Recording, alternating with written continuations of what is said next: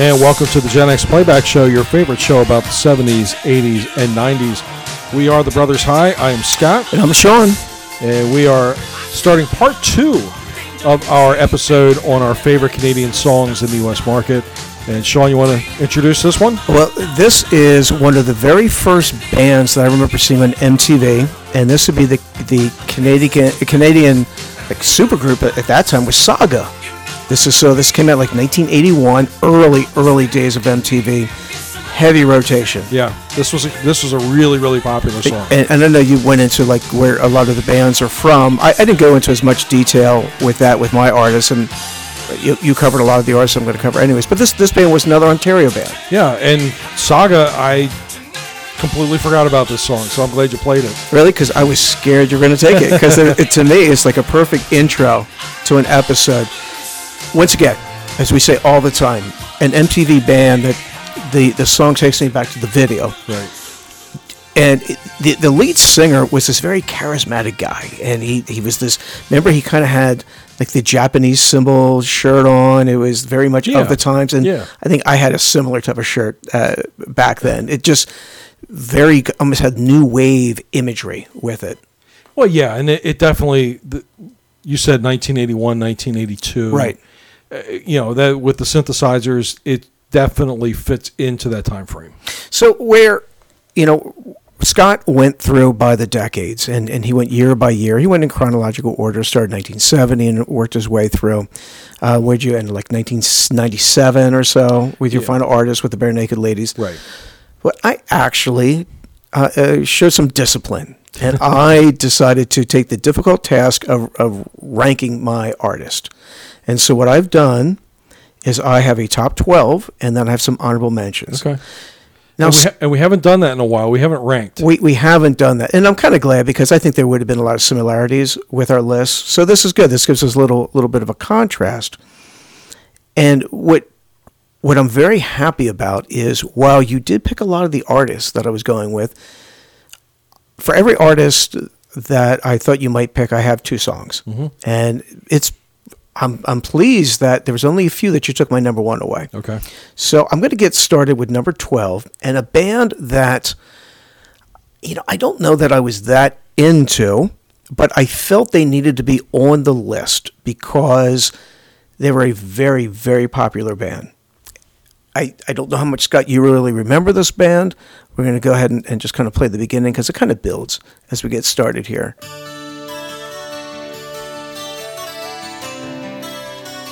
And this is the band Triumph, and the song is Magic Power. I thought about this song. I did, because I remember Triumph being very popular. Extremely popular.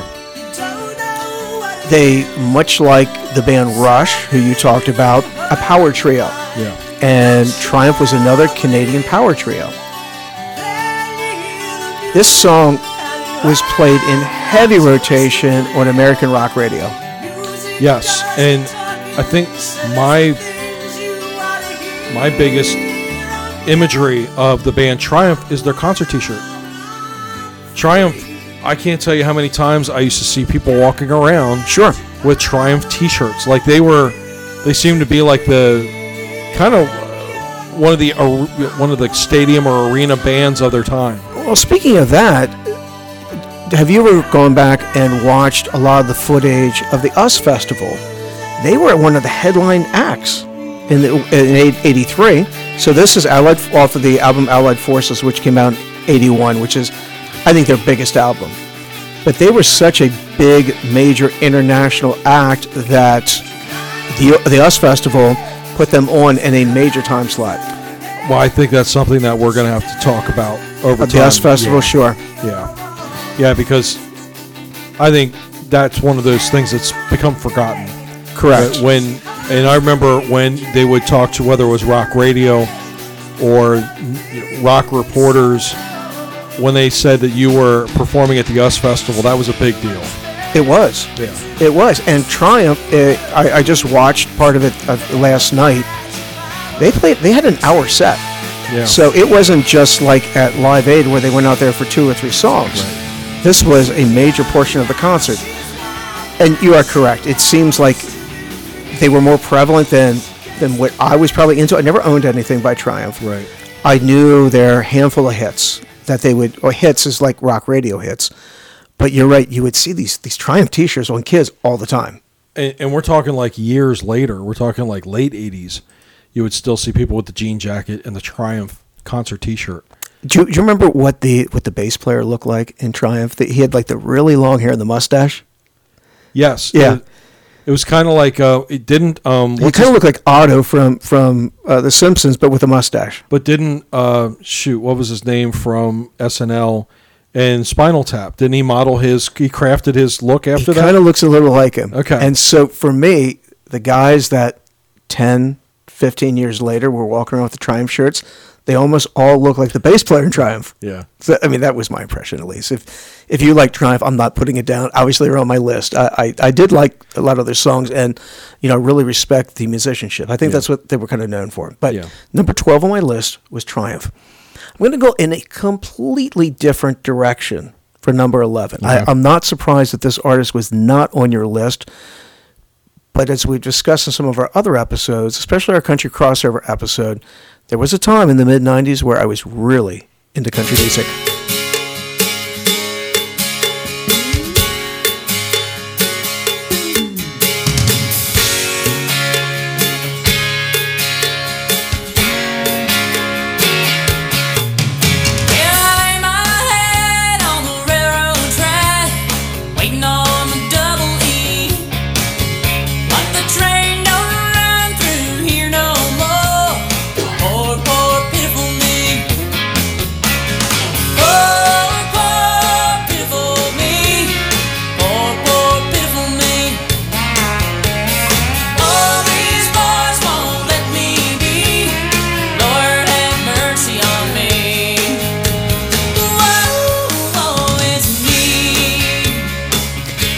And that is the artist Terry Clark. I don't know. Are you familiar with Terry Clark? I am familiar. Yeah, and I saw her name come up a lot. So she was a big deal, and I really liked her. I mean, she had some other hits like "Better Things to Do," "Girls Lie Too," "Easy on the Eyes." These are all songs that were extremely popular, kind of in the mid '90s. And she was somebody that came out right around the same time as Shania Twain. Yes, and yet maybe a little bit before, just a little bit, but right about that time. And you kind of wonder, now granted, Shania Twain, like you said, was kind of like the five-tool baseball player. Sure. In many ways. Terry Clark, I'm surprised that she didn't have more of a crossover impact than what she did. Now, she was huge in the country music world. Right. So she's had a great career. She's had a long, sustained 30-year career. But you're right, that very little crossover onto the pop charts. Right. Now, this song, you remember who sang it before? She did. Remember in the 70s? Linda Ronstadt did a version of this song. Yes. And it's a Warren Zevon song from before. I remember this song being on the radio in 1977 with Linda Ronstadt. Okay. And it's amazing how you'll get these songs that kind of like, if you wait 20 years and then release it again, kids have no idea that it was out before. And you think it's an original. Yeah, but that's the genius of an artist, is that they're able to take a cover song yet still make it sound completely their own. And I think that's what Terry did with that particular version. Well, she definitely made it country. Yeah. And where you talk about the contrast with her and Shania Twain moves more towards the poppy sound of things, where Terry Clark stayed pretty true to traditional country music. And as a result, I think was very much embraced. There was this movement that was going on in the mid-'90s to a return to traditional sounding country music, that the Alan Jacksons of the world were kind of leading that. And she was part of that movement. So that was number 11, Terry Clark, and that was the song Poor, Poor, Pitiful Me. Okay. We're going to move on to number 10. Number 10 is a band, Scott, that you mentioned on your list. I would have played the song that you played, which is the one that most people know. But since you played it, I'm not going to do it. You had mentioned that this band rose to prominence in the U.S. on the show Miami Vice. Okay. And that, of course, would be Honeymoon Suite. And you played the big hit New Girl Now, which was on Miami Vice. And then you said, well, they did have another hit that came later on. And here it is now.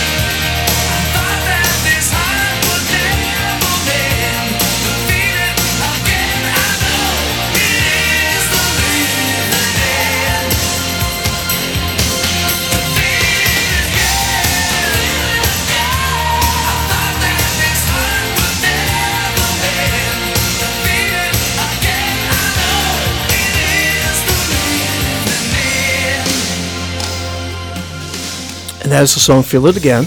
Came out in 1986. You listen to that, Scott, and you had to ask the question once again: why weren't they bigger? Yeah, to me that sound could have easily played itself out through the rest of the decade. Right, I had at least another album in it. I thought they seemed to have the package, much like Loverboy. These were good musicians. They were good-looking guys. Yeah, they had the songs. They were poppy enough, and this was a hit. I mean, it did chart. But it just didn't blow up like you thought they might. Yeah. The Australian side that I think of is, the songs Electric Blue. Sure. You know what I'm saying? It's like they were really, really popular for a minute, and then they just kind of vanished. And I know that again, this album, I think, won the Juno Award for Record of the Year. It's like, I guess everybody's just kind of waiting for him to match that type of energy and that type of excellence. And who was it? I've heard so many critics say that it's not the first album that makes you a star. It's the second album, because when you go and record that first album, in many cases, you have 100 songs in the can, or under your belt. These are road tested songs on that first album. Yeah, and then the second one is tough because it's like, now you got to write new material, like come up with new material right away. So with with Honeymoon Suite, do you know where they're from and how they got their name? Well, yeah, they're from Niagara Falls, right? And because of course, it's the honeymoon capital of the world. It's Honeymoon Suite, and that's the connection. So that was Honeymoon Suite with "Feel It Again," a song that. Or a band that I liked enough that they're number 10 on my list for Canadian artists. So moving on to number 9, going to kind of contrast another band that Scott mentioned, and the band I'm going to talk about is April Wine. Mm-hmm.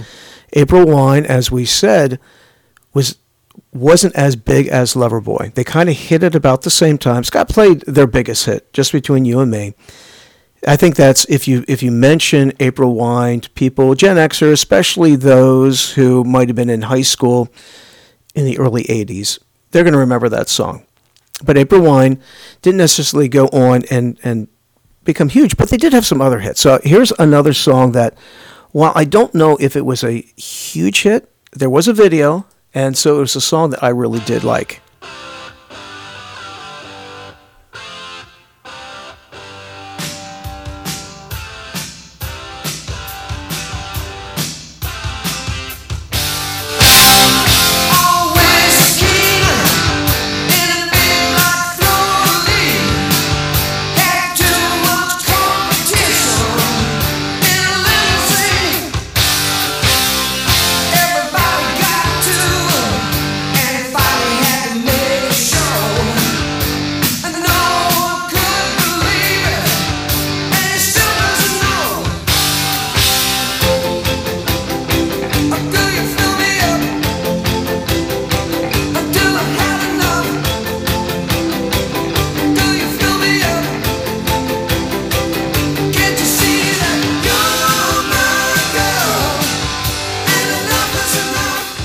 Do you remember the video?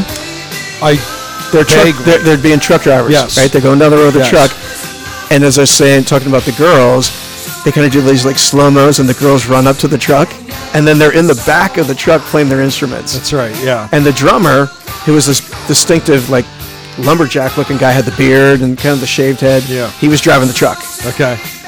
Yeah, I think this was the video that I think I was thinking of that would run late at night on MTV. I remember seeing it. Yeah.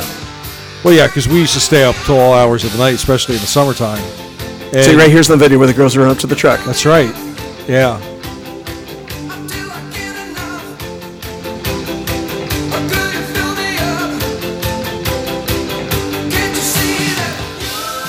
So they had their moment on MTV. Mm-hmm. They did. But yeah, this song I haven't thought about in a long time. This is like a lot of bands that don't hit it huge but are relatively successful. The entity that is April Wine is still going. Sure. Yeah, I mean they can still, they're still a name. I mean, they can still go out and perform and book gigs, and I don't know how many of the original members are still part of it. I think there's one. Is there? I think there's one. So with April Wine, I remember hearing the story when they were formed. Somebody came up with the name April Wine, and the idea of the name was it wasn't supposed to mean anything. Okay. It just was it could mean anything to anybody. It's kind of like Ron Swanson talking about the art, or I'm sorry, in Parks and Rec when the one guy was designing the art that Ron Swanson ended up liking because it just looked like anything, like you'd see in a motel. Okay. And that's kind of what the name meant. And a lot of the guys that continued on in the band didn't necessarily like the name a whole lot because it wasn't like it didn't take a strong stance. But the idea was this is just this entity that can kind of continue. Sure. And it has to this day much, much bigger in their native Canada. It has turned into a franchise for them, and they'll always be employed, Sure, and they sell good-sized clubs at theaters and clubs, and they fairs. It continues to go on. While there's many in the U.S. might not remember, our listeners in Canada certainly are. I'm sure they're big April Wine fans. So that is April Wine, my number 9 band on my list, or number 9 artist. They're not all bands. Number 8, Scott played, the song that I probably would have played, but. We can get back into this band, talk about them a little bit, but here's a pretty big hit for them. And this is the Bare Naked Ladies. Sure.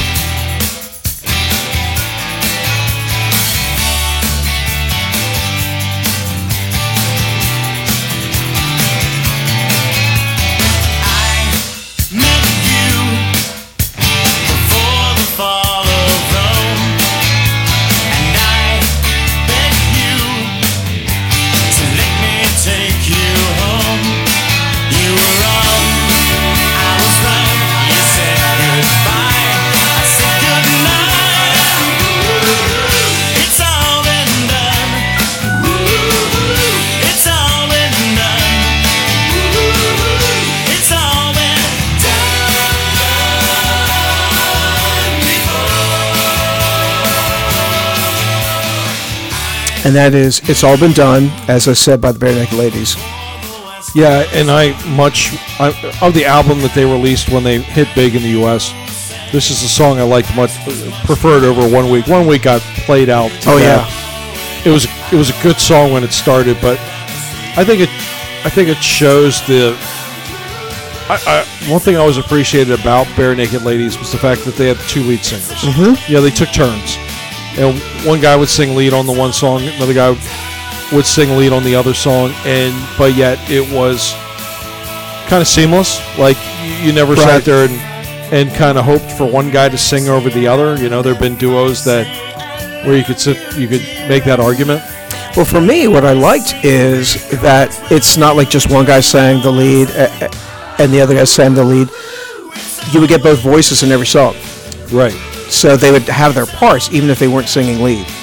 And from what I understand, that is what contributes to a band's ability to tour over and over and over again. Save the voice? Yeah, because you think about it, lead singers, like you and I watched the behind the music on Bon Jovi, and John would scream his throat raw. Mm-hmm. And he would literally have to, when you saw him in Philadelphia, you came away saying, why is Richie singing so much? Well, then we watched the behind the music, and it turns out John was having a throat problem. And when he did talk in that concert, his voice was so raspy. Yeah. It was, the guy was a trooper for performing, but they were, you're right, going night after night after night. It's nice to be able to break it up a little bit. Yeah. So when you heard the $1 Million song with Joe Otto, is that the first time you ever heard Bare Naked Ladies? No, I was familiar with who they were at that point, because 1 Week had just come out, so it was like still kind of fresh. Okay. So when I heard the song, I immediately recognized who the singers were. Right. And I just thought the song was so funny. Especially when he's talking about a K car, and Kraft cheese with Dijon mustards. That's fancy mustard. Dijon ketchups. Yeah, fancy Dijon ketchups. Right. And I just thought that they just had a wit about them that you didn't hear on the radio very often. Right. I liked the Bare Naked Ladies. Yeah. I was always a fan. Moving on to my number 7 artist. Scott did talk about this particular artist, and he did, he touched on what was, may have been my favorite song, but it was tied with the one I'm going to play for you now. And we're going to get into Corey Hart, and it's not going to be Sunglasses at Night. Thank you.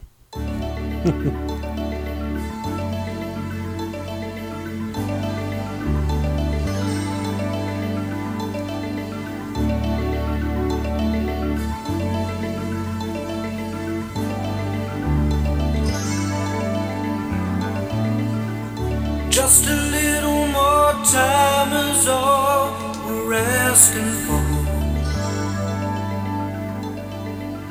'Cause just a little more time could open closing doors. Just a little uncertainty can bring it down. And nobody wants to know. Nobody wants to show you how. So if you're lost and on your own, you can never surrender. And if your path won't lead you home, you can never surrender. And when the night is cold and dark, you can't see. See light, 'cause no one can take away your right to fight and to never surrender. That song takes you right back to 1985. That's Corey Hart with Never Surrender. And these are two bands. You played Honeymoon Suite earlier. Mm-hmm. These are two albums that went up against each other for Juno Awards in the same year. And Corey Hart, like I said, you think about the one song, but yeah, here's a guy who had a really respectable career in both markets for the decade of the 80s. And I always thought, because it came out relatively soon after Sunglasses at Night, I thought they were, for a long time, I thought they were part of the same album, and they're not. This was a follow-up album. So again, that's where you're talking about the number 2, the second album. Is where you look at staying power, and this was a huge hit for him. It was. I was actually surprised to see that there was as much time between the release of the two albums. The first album was 82, and maybe that was in Canada. Yeah. But then in 85, we get this song. Right. At least in the U.S. market. And to your point, you're right, because Sunglasses at Night didn't chart in the U.S. until 84. Correct. And so this comes out a year later, and that's probably why we think they're so close. But they were 3 years apart. But it just so happened that the record company was waiting for that follow-up, and they were ready to throw it into our market probably sooner than they would with the first album. To me, this takes me right back to high school. It's such good memories with this song. Well, this is 8th grade for me, junior high. Yeah. This reminds me of Saturday afternoons at the roller skating rink. Okay. So this was definitely one of the songs that the DJ liked to play over and over again. Not a sappy love song, just a good song. Although on my list, I did throw in a sappy love song just for you. Well, thank you. That I have on here. I'm touched. Yeah. But like I said, that's Corey Hart. He's number 7 on my list. I think he's one of the all-timers to come out of Canada. I wonder if people would laugh at us by having Corey Hart that high up on the list. Because I thought about that too. It's like, is that bad for me to have Corey Hart so high up on my list? Because, and I tried to, because we think about these one and done albums. Sure. But yeah, here's a guy who had sustainability. He had 3 albums in a row. He did, yeah. And that's, I don't care whether if it's Canadian, U.S., Australian, English, it doesn't matter. That's a lot in the pop world. To get 3 in a row. It really is. And he's also a guy who overcame, I think he suffered from stage fright, and he had like a mental exhaustion event, and that was why there was that break between the second and the third albums. Okay. Because he had to take some time off to, I guess, kind of recover, and then that was when he came out with the album in '87. I did not know that. So moving on my list, we're going to go number 6, and we talked about this band, and Scott said he intentionally did not put them on his list.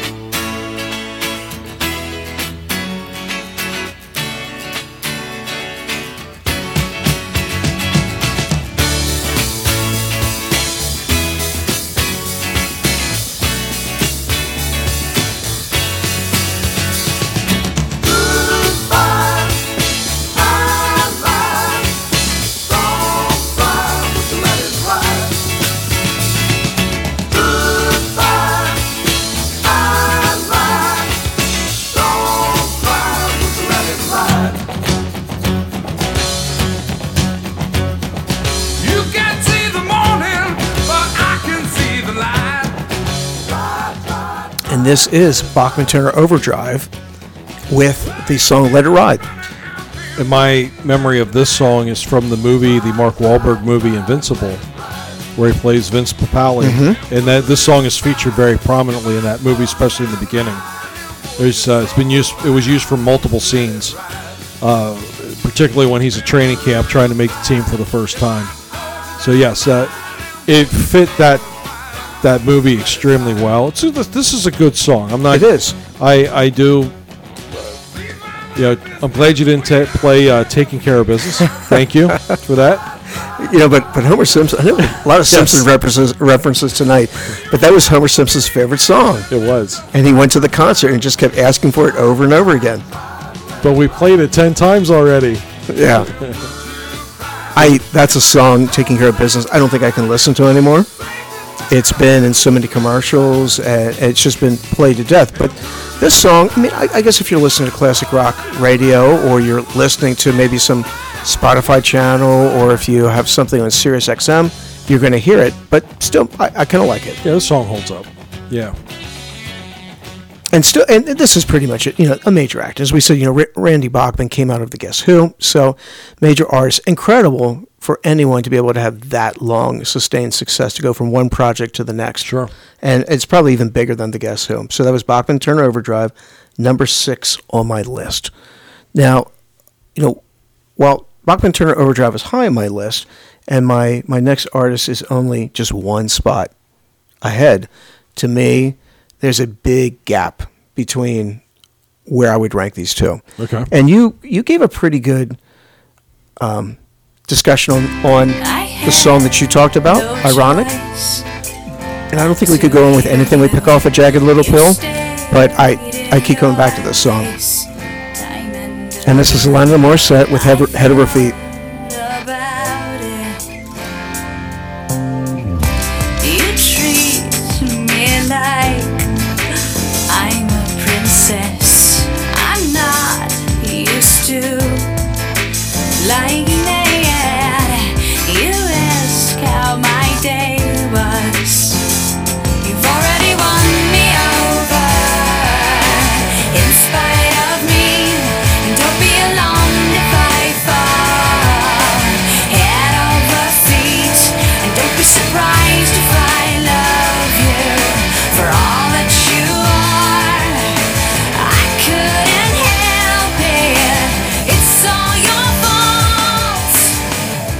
Your love. And I know we went into a lot of detail in part 1 of this episode about Alanis Morissette, but I think we just got to keep emphasizing how big this was. Yes, and the impact that it had on the radio market at the time and album sales. This was such a huge album, and I think we also have to emphasize what her age was when she wrote this. The majority of this album was written when she was 19 and recorded when she was 20. So you're talking a 20-year-old that came up with this album, and it was, like I said, and we said in part 1, I think to us, it was one of the best albums of the generation. Now, how were you exposed to Alanis Morissette? Was it through MTV, or through the radio, or through an album, or someone sharing the album with you? It was primarily the first time I heard Alanis Morissette, because you ought to know, Right. That was the video. Correct. That was the first time I saw Right. that I saw her, and then it took off on the radio. But the first time I remember Alanis Morissette was through MTV. And that's, I'd say, with all of the singles she released, that's how I initially found out about them, because it wasn't necessarily what I was tuning into away from MTV. Right. So if I was, I was listening to a lot of my own CDs at this point, where my radio stations probably would have been a little more of the rock variety. Yeah. Where this is more alternative. Now, I don't know if MTV had still emphasized, because remember, songs used to debut on MTV. Like, you wouldn't hear them until you saw the video for the very first time. Right. And that went on for many, many years. They did the world premieres of the song. You didn't hear that song on the radio until you saw it on MTV.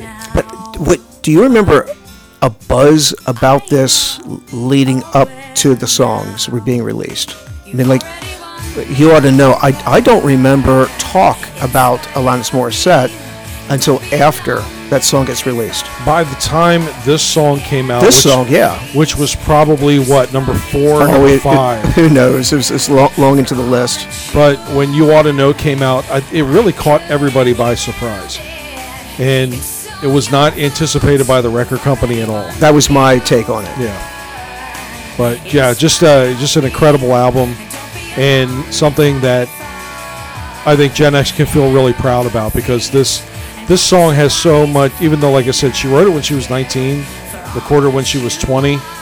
This is a better album for an adult than it was for a teenage kid. And evidently, she had some notebook where she had all the lyrics written down prior to writing the songs.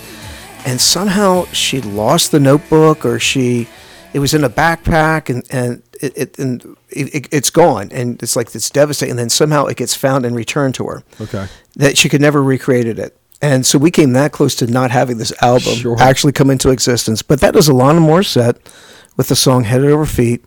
Canada should be proud of that artist. She comes in number 5 on my list.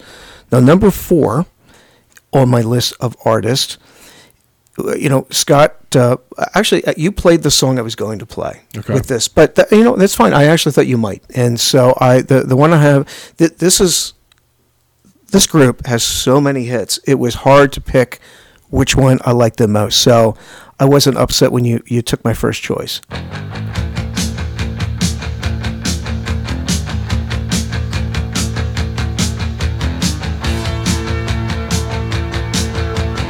Yeah, you're going way back.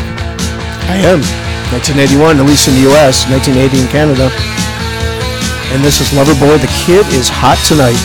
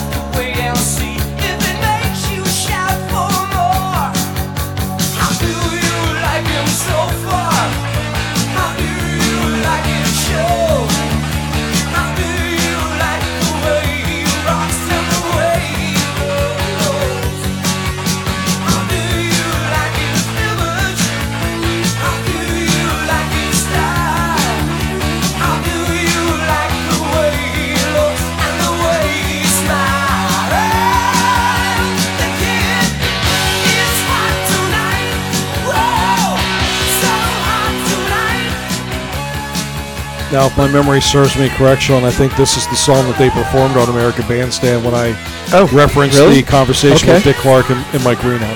And you talk about the lag time between when it's released initially in Canada and the U.S., and this is one of them. This is released early, the album, and this is their self-titled debut, Loverboy, released early in 1980. This song, Kid is Hot Tonight, doesn't get released until June of 1981. Yeah. Which, I guess now when you look back on it retrospectively, that I guess that was common. Yeah. That was normal. A lot of these albums that we think we're hearing in the U.S., they've been out there for a year before we even sniffed them on the charts. Now, we talked in part 1 of the episode about being exposed to some of this music through the older youth group members that we were around. This was one of them. Loverboy was a band that they were into. And I remember our sister Lori really being into Loverboy.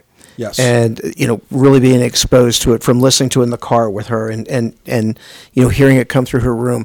But it was also something that local DJs really picked up on.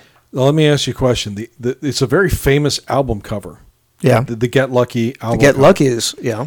And it's the the backside wearing red leather pants. Do you know the story behind that?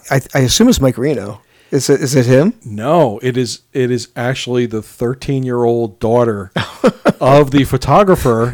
Really? Yeah. That's kind of creepy. Because remember, Mike Reno used to wear the red leather pants. Yeah. But evidently his rear end was too big to put on an album cover and to shoot it that close. Right. They needed a real small behind. Okay. So it was the 13-year-old daughter. I did not know that. And that's, the red leather pants with the fingers crossed behind the butt. Yeah. So it was somebody else's hands standing. Oh, really? Yeah. Oh, I didn't know that. So it's not her hand. I knew none of this. So, okay. Yeah. So I just thought that was interesting. But that is Loverboy, the number 4 artist on my list. They're one of the all-timers. That's really one of the bands of my childhood. That brings back the memories of junior high school.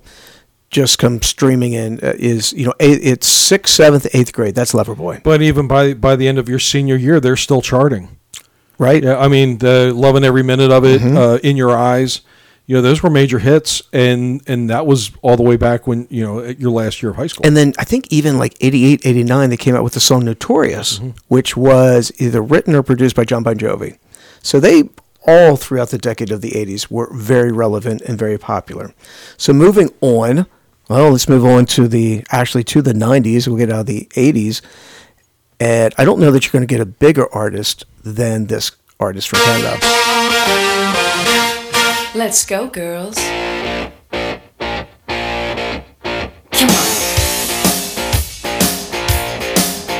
I'm going out tonight. I'm feeling alright. Gonna let it all hang out. Wanna make some noise. Really raise my voice. Yeah, I wanna scream and shout.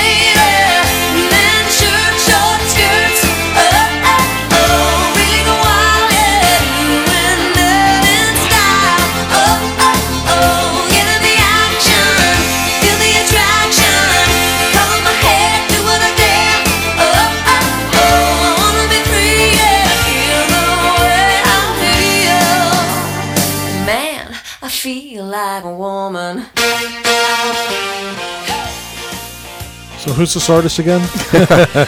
Just this little unknown artist by the name of Shania Twain. Yeah. I was thinking about this the other day, and when you're thinking about lead singers, front individual artists, the 90s really stands out to me for female singers. And they really seem to kind of dominate the decade. I would agree. In many ways. Right. From the Whitney Houstons to Shania Twain to Celine Dion to Faith Hill. Sure. There were just so many that I think they were all putting out their best work in that particular decade, because it's really hard. I mean, think about it. There's not a ton of male artists that aren't a part of a band in the 90s. You kind of have to think about it. I would agree. Take pause to it. Sure. Yeah. When you think about the 90s with females, you got a bunch of names that pop up instantly. And Shania certainly was near the top. I think she was a big part of that. She really was a big part of that. We just mentioned Alanis Morissette. there were a lot of female artists that were at the top of their game in the 90s. Yeah, I agree. And it's kind of interesting listening to the song and contrast it to the song you played, Whose Bed Have Your Boots Been Under? And you can definitely hear the shift away from kind of a Nashville sound to much more of a pop sound. Yeah, and of course, the music video plays such a part of it too, where she replicates the Robert Palmer Addicted to Love video, where she's got the hunky guy standing behind her instead of... Wait, is that with this song? Isn't that song that don't impress me much? No. Is this video? This one, yeah. Yeah, because she has on the men's shirt and the short skirt, and that's her... Okay. Yeah, that's her performing in front of the guys. Yeah. All right. See, now at this point, I am not necessarily watching as much MTV as what I used to. Well, at this point, it had shifted to VH1. Okay. MTV had kind of gotten away from music videos, and VH1 had taken over. VH1 was kind of the video channel to watch after like 1992, 1993, I think. All right. That certainly makes sense. All right. So that was Shania Twain, number 3 on my list of Canadian artists. Number 2, it's not going to be a surprise. Scott and I went into great details about Bryan Adams. He is one of the biggest artists, Shania Twain as well, but, Bryan Adams is one of the biggest artists throughout the entire Gen X era. Still super popular today. He's been amazing. He's just an incredible career. It came down to what song would I pick. So I'm going to go with one of his big songs off of his first really big album, off the Reckless album.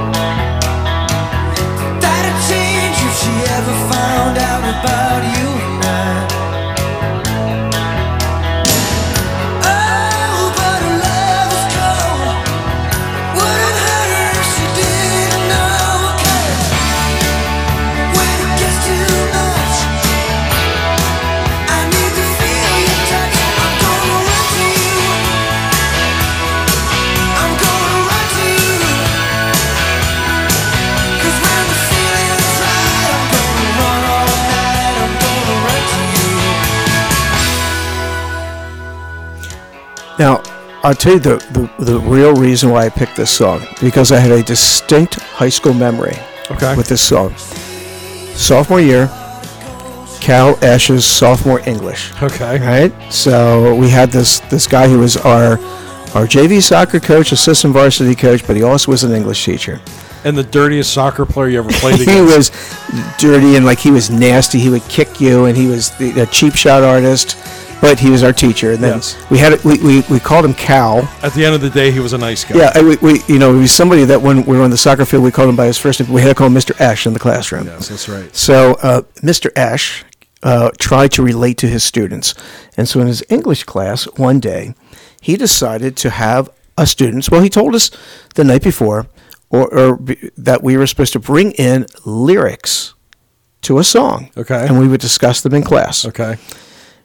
And a girl in our class, Joy Hoover, Lamar Hoover's older sister, brought in the lyrics to this song. Okay. And I'll never forget it, as she sat there and read the lyrics. These lyrics spoke to her. It meant a lot. Okay. Now, the lyrics that I brought in the lyrics to the Judas Priest song, Living After Midnight.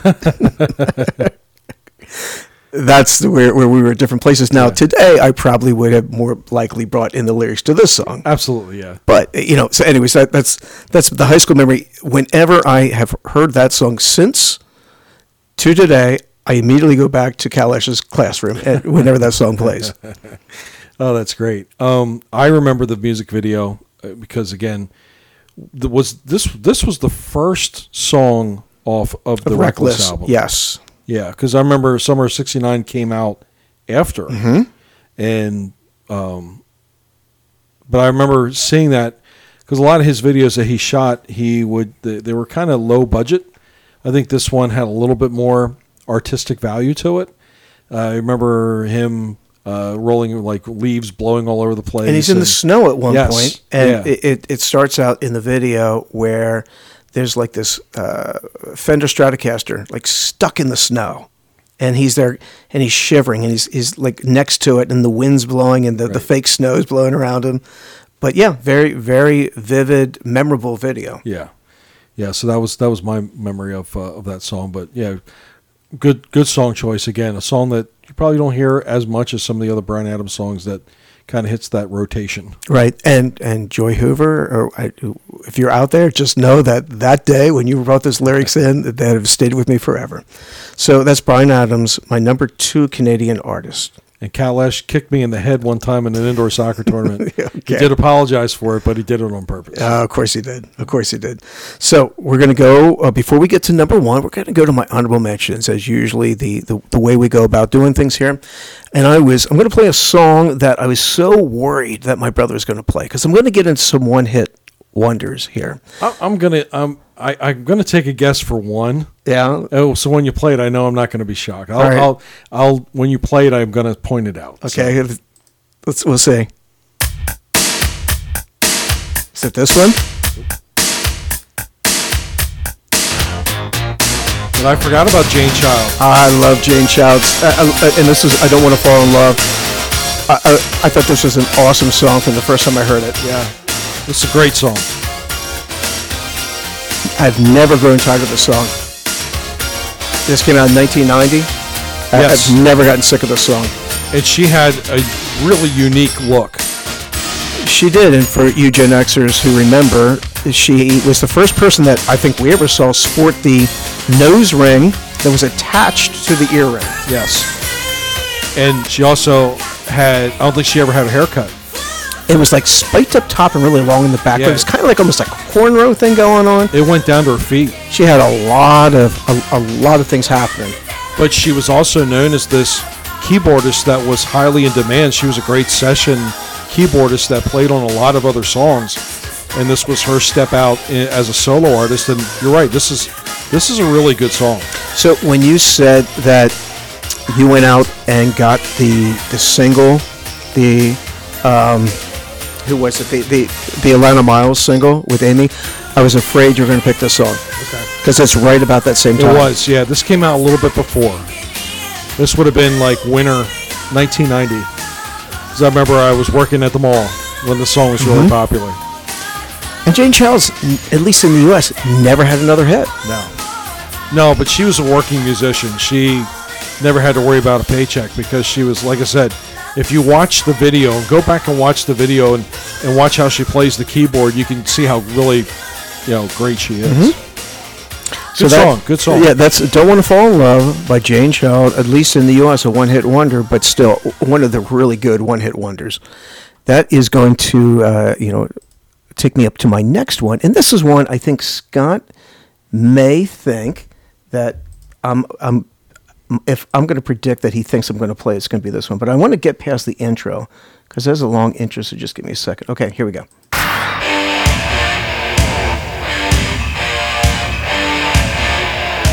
Aldo Nova. That's right.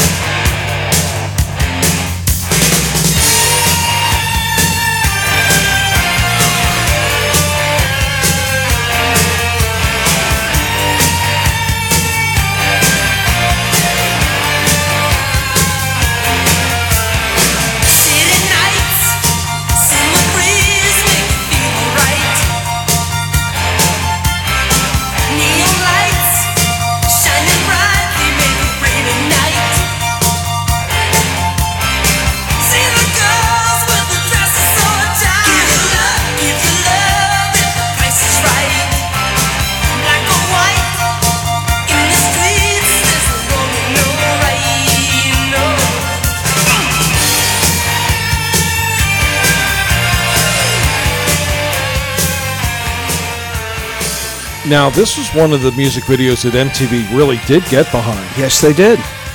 And there was quite a bit of production value in this video. It had that, because you said about the whole intro. The intro is a minute and 4 seconds. And I'm pretty sure they played the whole intro in the video. They did, because it's kind of like the helicopters, and he walks up with like the guitar with the laser beams, because it was very early 1980s. That's right. And he like acts like he's opening something where he's shooting the guitar at the ship or whatever. Yeah. And it breaks open. Yes. So, hey, credit the band, credit Aldo Nova for trying to come up with something unique. And they did. It was a unique video for its time. And this is really popular on MTV. It was. There wasn't a day when this thing was out that you did not see this video. I was often surprised that Aldo did not go into bigger and better things. Now, I know he had some type of dispute with the record company. Right. He went away for a while. He comes back with another album after this. And there's a song that, I could have played, and it's called Monkey on Your Back, which was kind of a minor hit. It was definitely an MTV hit. It wasn't really a radio hit. Yeah. Yeah, but I think at that point, MTV was starting to get a great more number of videos sent to them, that they had more to choose from. And I think the Aldo Novas, while they served a purpose in the earlier days of MTV, it just didn't seem like they stuck with a guy like Aldo Nova throughout that run of that album. And I think Monkey on Your Back, while it got played early on, it was kind of quick to get taken away. It was. And then he has the dispute, and he kind of goes away. Then he eventually comes back in like 1989-ish with John Bon Jovi. John Bon Jovi forms his record company, and he puts Aldo Nova on there. There's kind of a big deal put into Aldo's comeback. It's the album, I don't know if you even remember it, and the single was called Blood on the Bricks. And they kind of like talked it up. They played the video. They had another song off the album called Medicine Man. It kind of went nowhere. And then Aldo he disappears. Now he goes off and he becomes a songwriter. He writes for John Bon Jovi. I think he was on the Blaze of Glory album. Okay. He contributed towards that. And he also did some songs for Celine Dion. So he's been working behind the scenes, but he never reached the heights again that he did in like 1982. Right. So that was Aldo Nova with Fantasy, a song that at least when I was in junior high school got a lot of airplay. Scott questioned the next band that I'm going to play, what I would think about it. Now, he did play the song that I was going to play, but they did have two hits.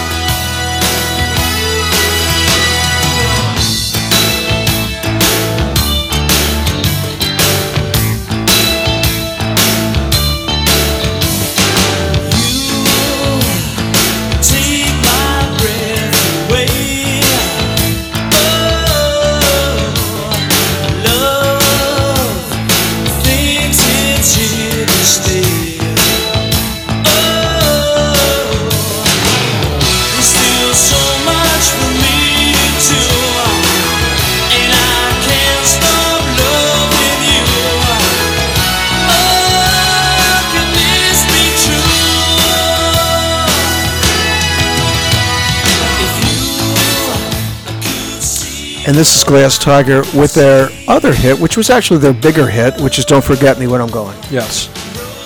Again, the album is The Thin Red Line. And why these guys didn't have more success is beyond me, because they were one of my favorite bands to listen to on the radio when these songs were popular. It was a great introduction for us. I mean, and then we hear Bryan Adams singing backup on this song. It was like a recipe for success.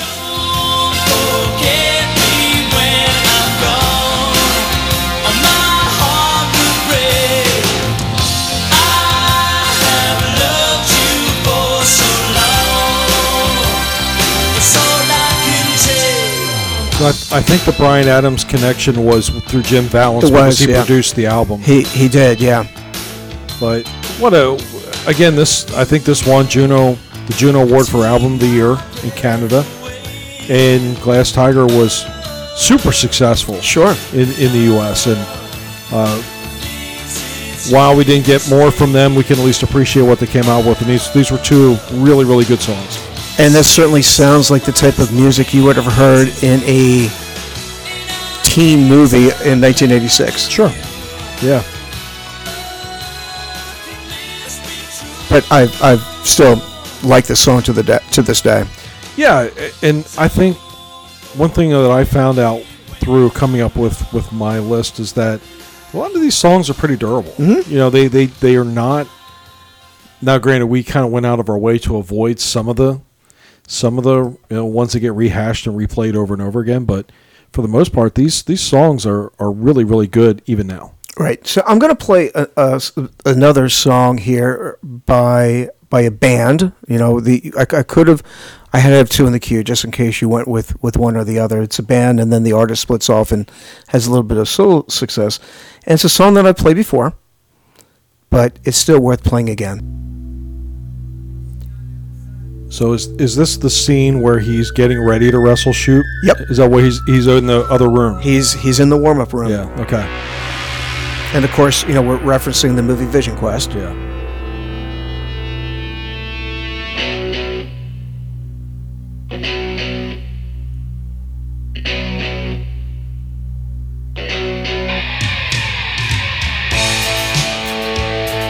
Yeah, you can almost visualize Loudon like going through his moves right now.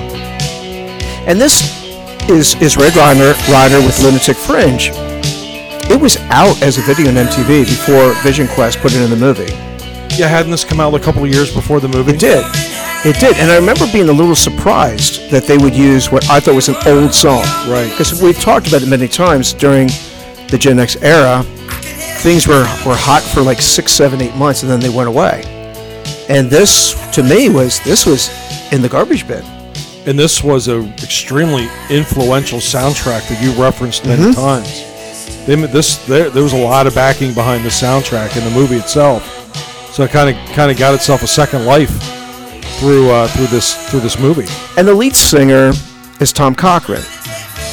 Now, a couple years later, he's going to leave Red Rider and he's going to go solo, and he's going to come out with the song "Life Is a Highway." Yes, I debated playing that, but this doesn't get played a lot anymore. This song's much better. Yeah.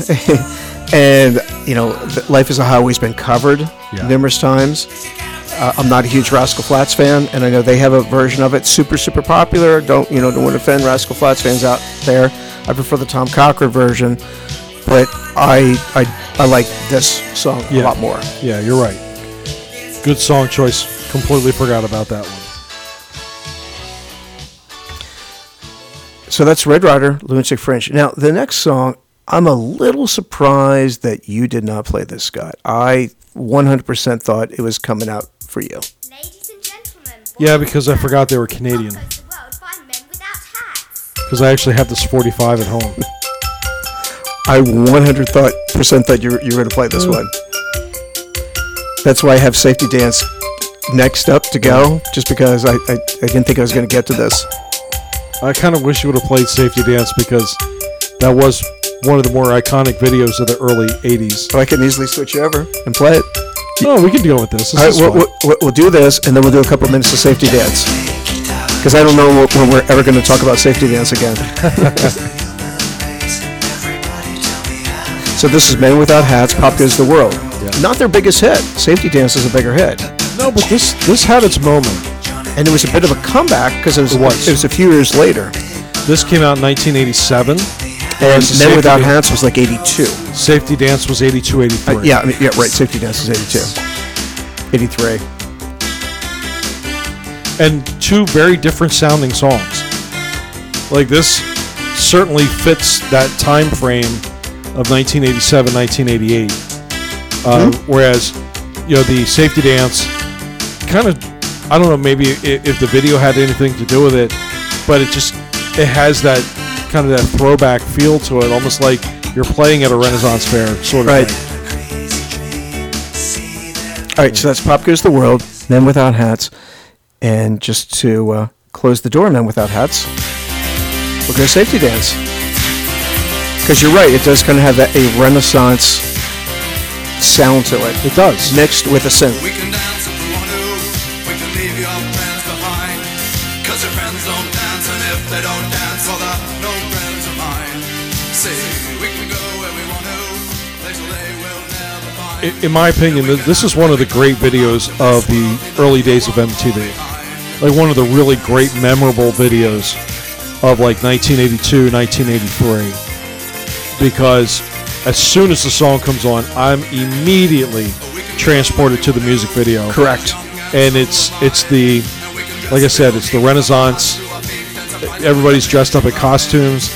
It looks like, sure looks like they had fun making it. Yeah, right. But it's one of those iconic music videos, I think, from the early days of MTV that kind of helped make the network. I actually did hear this song before I saw the video. Did Really? you? Yeah, and I've mentioned on the podcast before that, you know, growing up I had a buddy, Georgie Ekman, and as Scott knows, the guy could find new music, unlike anyone we ever knew. And he brought this cassette to me, and I remember him playing it and singing it, and kind of like acting out like a weird dance to it. The thing I remember about Georgie Ekman was when he played the Prince tape, and it wasn't which one? It wasn't 1999. It was one that came out before that. It was one that had Controversy. Okay. Controversy. Yeah. And then I saw the music video for the first time, and I was like, "Who is this guy?" Right. Yeah, I do remember Georgie singing that. But he was playing that tape before. I mean, he was connected. He's a savant. You know, pre-internet, he was able to find these things, and Safety Dance was one that he found. So there's Men Without Hats. Who would have thought that we would have gone back to back, Men Without Hats? Yeah. We'll play the next one just for memories. I'm not saying it's one of my favorite songs, but Gen Xers, you're going to remember this song. It's by the band Crash Test Dummies, and it's Once there was this kid who got into an accident and couldn't come to school, but when he finally came back, his hair had turned from black into bright white. He said that it was from when the cars had smashed so hard. Now, Sean, I think this song came out on the U.S. charts around 1991, 1992. The one thing I will appreciate about the pre-grunge into grunge music is they kind of took away, and isn't it funny how when people started to get tired of disco, you kind of had the Bee Gees there at the very end where they're screaming in falsetto. That's what happened to heavy metal. correct. You know, where it got to be where everybody's screaming at the top of their lungs in this high register. Right. That's one thing I will give it to grunge, is that they brought the levels down to a normal level again. So I had this down as 93. Okay. And so grunge, supposedly Teen Spirit, breaks in like summer of 92. Okay. This was after Nirvana. But once again, I don't know when it was recorded in Canada. Okay. I just know that on the U.S. charts, we got this in like 93. Okay. But to me, that was probably the most refreshing part about grunge music, is that guys were singing in deeper voices again. Right. And when you wanted to sing along with the song, you didn't have to sit there and go, "Wah!" You know, like, there's a band called Steelheart. Oh, yeah. And at the end of the song, he's I'll Never Let You Go. Yeah. Yeah. Yeah, I mean, the guy probably needed some kind of surgery or at least an ice pack. I may have tried it in private, but there's no way I'm singing that song in front of anyone. Right. But this song I would attempt. You can hum along to I mean, that. just like you and I in the previous episode, we sang along to the Bare Naked Ladies. I mean, that's lower. We can sing that. Exactly.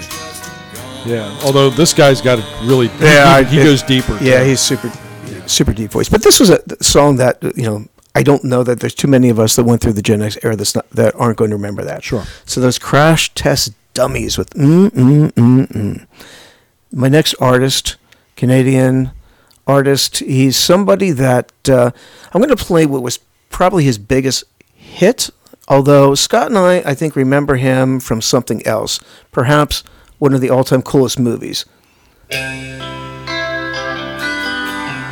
But this was the song that he actually charted with, and this is the Jeff Healey Band with Angel Eyes. Yep. And of course, we're referencing the movie Roadhouse, which he appears in. Yes. Girl, you're looking fine tonight, and every guy has got you in his sight. What you're doing with a clown like me is surely one of life's little mysteries. So tonight, stars above, how did I ever win your love? What did I do? What did I say to turn your angel eyes my way? Jeff Healey had one of the most memorable roles in the movie Roadhouse as Cody, the gossipy blind guitar player. That's right. He knew everything. If you wanted the juice, if you wanted some, what was going on, if you wanted the word on the street, you went to Cody. Hey, come on. You play pretty good for a blind white boy. And what did he say? I thought you'd be taller. Yeah, I thought you'd be bigger. Yeah. That was when they saw each other in the movie. Well, Saul kind of, because Jeff couldn't see. That was the gag when Patrick Swayze snuck up on him. You know, the funny thing is, I knew this song before the movie. I did. Now this was on MTV. Where did you know it from? Yeah, this got heavy play on the radio. Okay. This was really popular on the radio, and I liked this song a lot. It came out in the summer of 1989, and yeah, this was just kind of a slower bluesy kind of jam, and Jeff Healey, despite not being able to see, positions the guitar on his lap. And doesn't play a slide guitar, but he plays a standard guitar. But he's really talented, really good guitarist. And as you can hear, he's just got a great soulful bluesy voice. And it's a shame that this was the only hit that he had, but at least he had one. And if I remember correctly, he was kind of recording this album right about the time he got brought into the Roadhouse Project. So it was all around 89-ish. Yes. So he was, for a moment, was really popular. Yeah. And had a decent career. Since he's passed away, but he went down the traditional blues career. So I think that was, instead of trying to chase pop fame, he went the traditional blues route, and I think he had a nice, decent career. Well, as you could tell in the movie Roadhouse, because all they did in the movie was covers. So he sang other people's material, but Correct. he did a really excellent job with it too. Yep. So that's the Jeff Healey Band. Next artist that I'm going to play, we've played before, and when Scott played this, many episodes ago, I had not heard this thing in over 30 years, and I remembered and brought it back. I know it's one of Scott's favorites.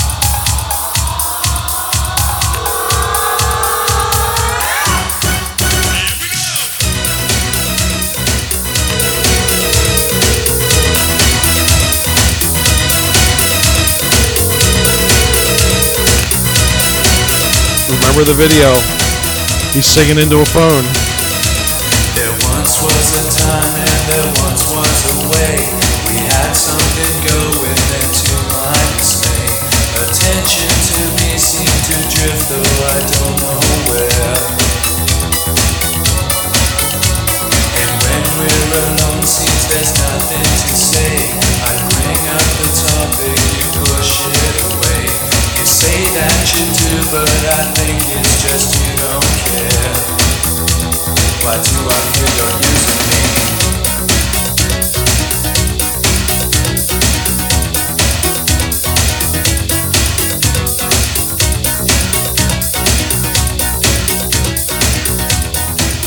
Oh man, Sean, how delicious is 1989? 1989, Con-Can, I beg your pardon, I never promised you a rose garden.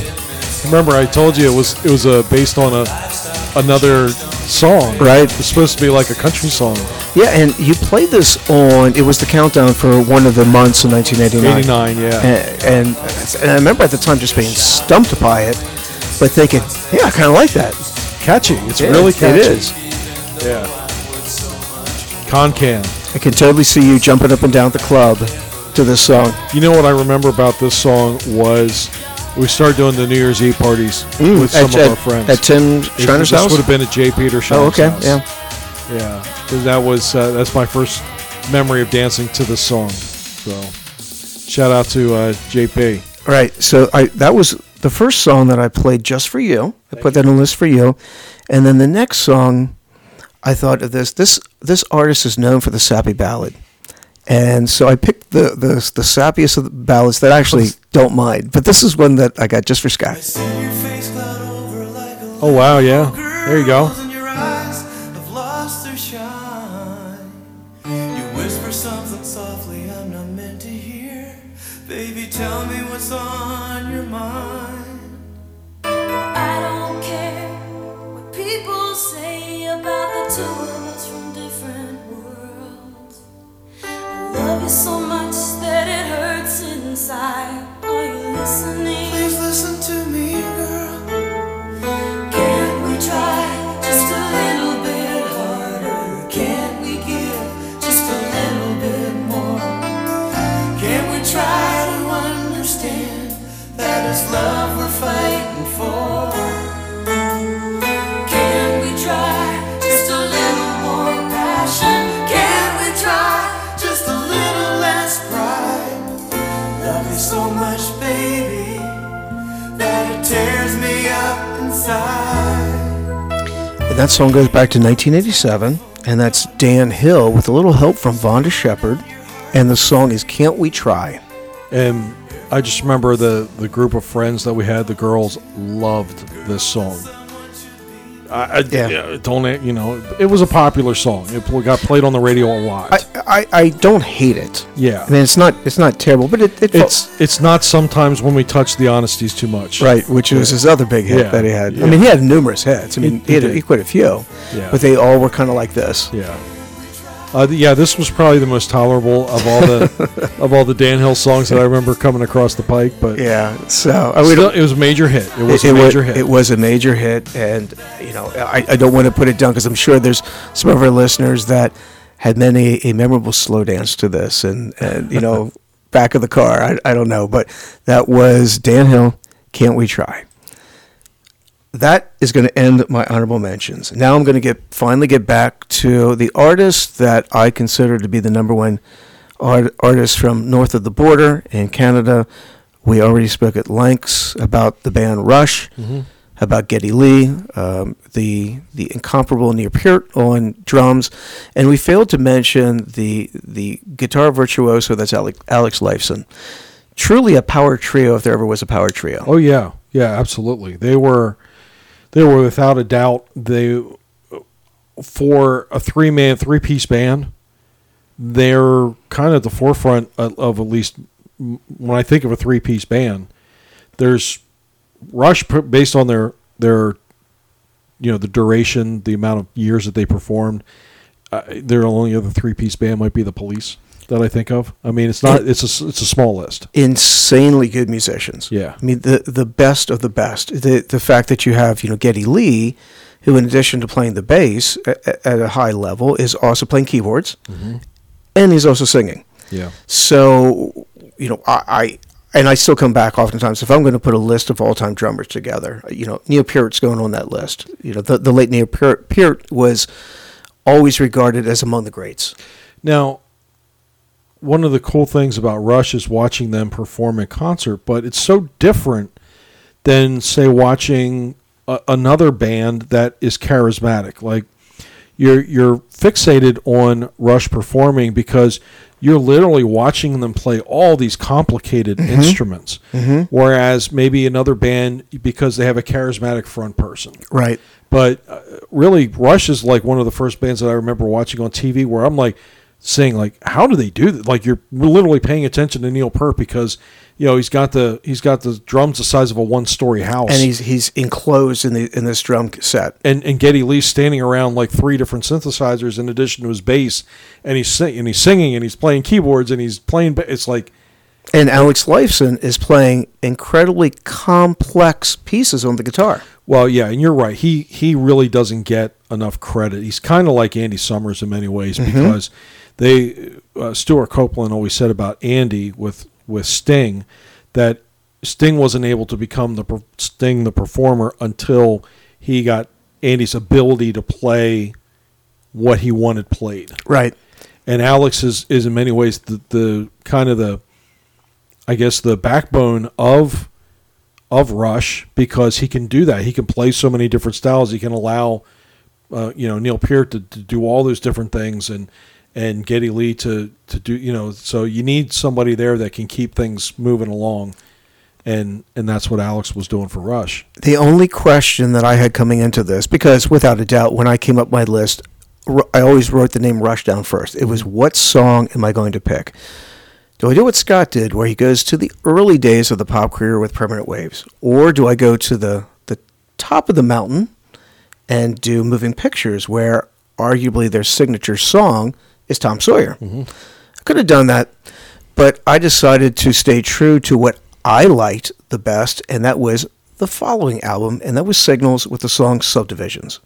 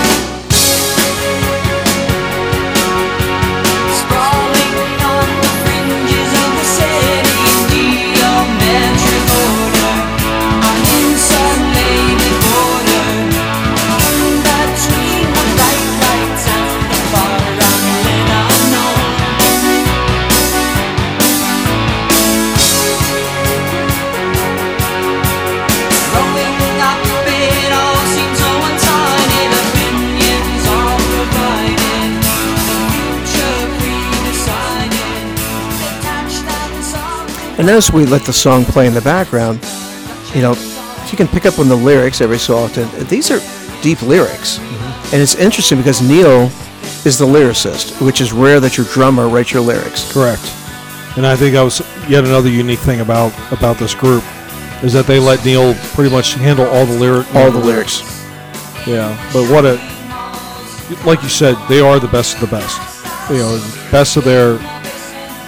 You could put them at any one of their instruments and say these guys are among the best, and that they can play such complex pieces live and play it so well. It just adds to their, the props that you got to give a group like this where they don't need assistance. How many bands out there? There's prog rock bands out there. Like I'm going to use Genesis as an example, where in order to recreate that studio sound, they've got to bring out 2-3 additional musicians. Yet Rush has always remained that true. Always 3. To my knowledge, they never played with tracks. It was just them up there, and they would have these complex pieces, and you'd hear the guys interviewed, and like Neil Peart saying that, like when you play a song like Tom Sawyer, because it's so complicated, even though he played it, I don't know, hundreds if not thousands of times, he says every night he was always very satisfied if he could make it through without any errors. Yeah. And Geddy Lee, who I know there's not a version on Spotify, but you look for it. That takeoff. Yeah, for the Bob and Doug McKenzie. Yeah, I tried to find it as well. Well, he went to school. He grew up with Rick Moranis. They actually were in classroom together as little kids. So they were friends going way back. Well, because Geddy and Alex are lifelong friends. They go back to grade school as well. Yeah, so a lot of those guys all went to the same school in the Toronto area. And because, Dave Thomas, also part of Bob and Doug McKenzie, he's a little bit older, but he's from that same that same area. But yeah, Rick and Getty, they were literally in class together. Okay. They were classmates as youngsters. Well, it's interesting that Alex and Getty go so far back, and they've never had a falling out. At least not a public falling out. I mean, I'm sure they've had some disagreements, but the fact you go back to your childhood and you're still together. We talked about that when you discussed the band live, local band, York, Lancaster band live, how they formed when they were in high school, and then they kind of had difficulties working together as they went on. Well, here you have these two guys that have known each other forever, and they still were able to get along and make music. And then you bring in Neil, who was not the original drummer. And you know the story, like Neil he was working at the parts department at a tractor dealership. Well, he has that background. He was always a big motorcycle rider. Yeah. And he has that side to him. But yet, I guess, didn't he have a situation where he had family that died? So his wife I know his wife passed away. And I'm not sure if the child passed away as well, but he had a wife pass away, and they had to take a break where he just rode around all of North America, I think even into South America. He rode all over on his motorcycle, and that's how he healed himself. Then, of course, Neil has passed away not too long ago, and it's unfortunate just because, Rush is done now because they're not going to go on without him because they were so tight-knit together.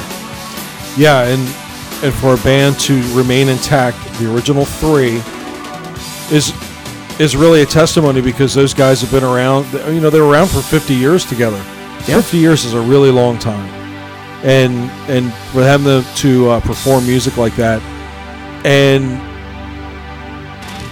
hats off to those guys for having such a great great run as a band. So, our listeners out there, you can agree or disagree with my list. Maybe you think someone should have been higher. Maybe you think that, Men Without Out should have been the number one artist on my list. But I don't care. I'm sticking to it with Rush because for at least a 3-year period of my life, the 6th, 7th, 8th grade, Rush was a big part of that.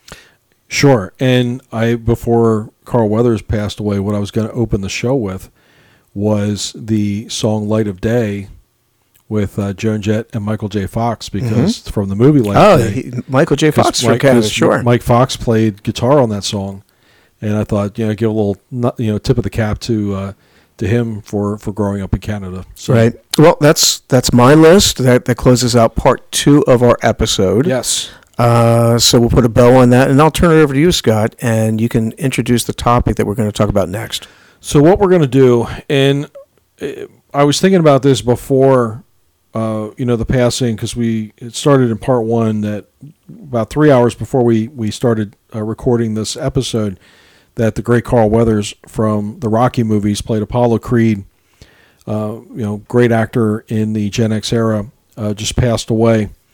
And so what I wanted to do, what I was thinking about doing, and Sean and I have spoken about this through previous episodes, where part of what we're trying to do is rekindle memories of what Gen X meant to you and I.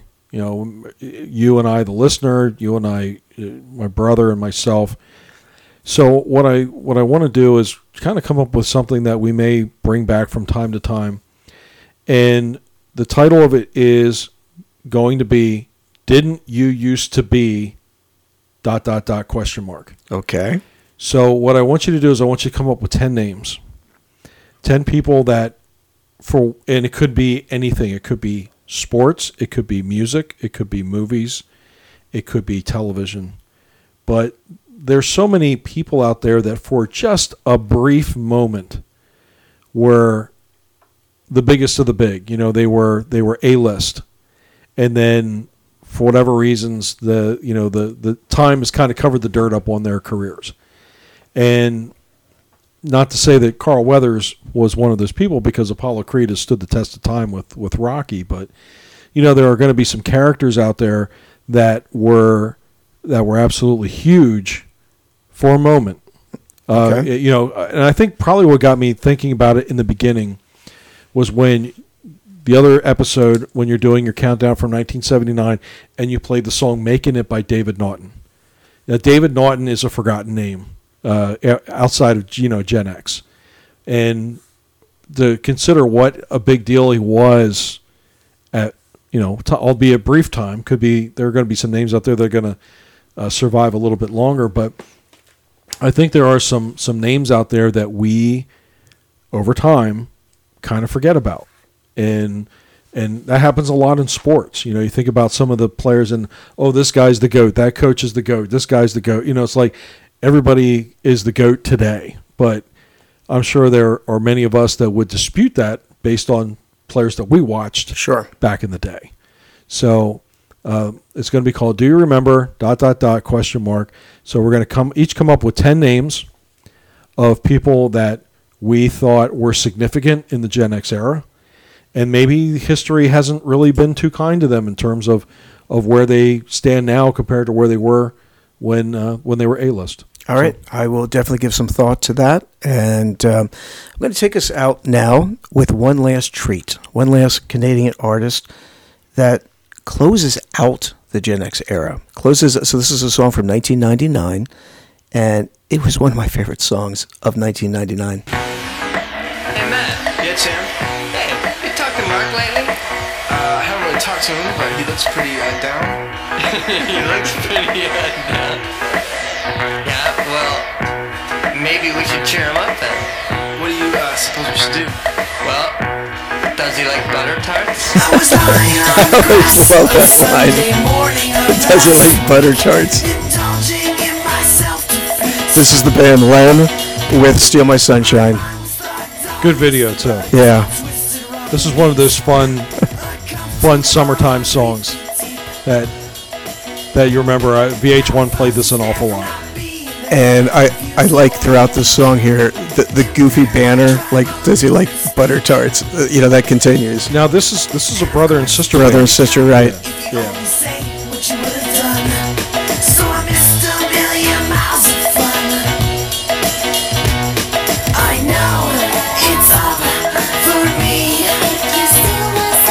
And as we sign off, we can all visualize them going around their little scooters. Yep. There at the summertime at the beach. Yeah. Good song to end things on. Hope you enjoyed our episode on the Canadian artists / songs of the Gen X era. Next week we'll bring back some names that maybe you hadn't thought about in a long time. So it's "Do You Remember? ... next week. And Sean, you want to tell people where they can find your playlist for this week's episode on Spotify? All right, so I created a playlist, and it is called Gen X Playback Loves Canada. And we do love Canada. Thank you very much. Our neighbors from the Great White North that supplied us 3 decades of outstanding music. So, again, thank you very much for listening to the Gen X Playback Show. I haven't checked the ratings recently to see how we've been doing on FeedSpot, but... we're about at number 6. We've kind of stayed steady, which, as I say all the time, is amazing because we were the only people on that list without any social media. So please tell a friend. Make sure we do not charge anything for listeners. I know that's the thing out there, but we want to keep this free. We want to grow our little family and make this a worldwide thing and do it week after week. So we enjoy putting this on for you. This is the little gift that we send out to you, our listeners, each and every week. That's right. So thank you very much for listening to the Gen X Playback Show. We are the Brothers High. I'm Scott. And I am Sean. And we'll talk to you next week. See ya.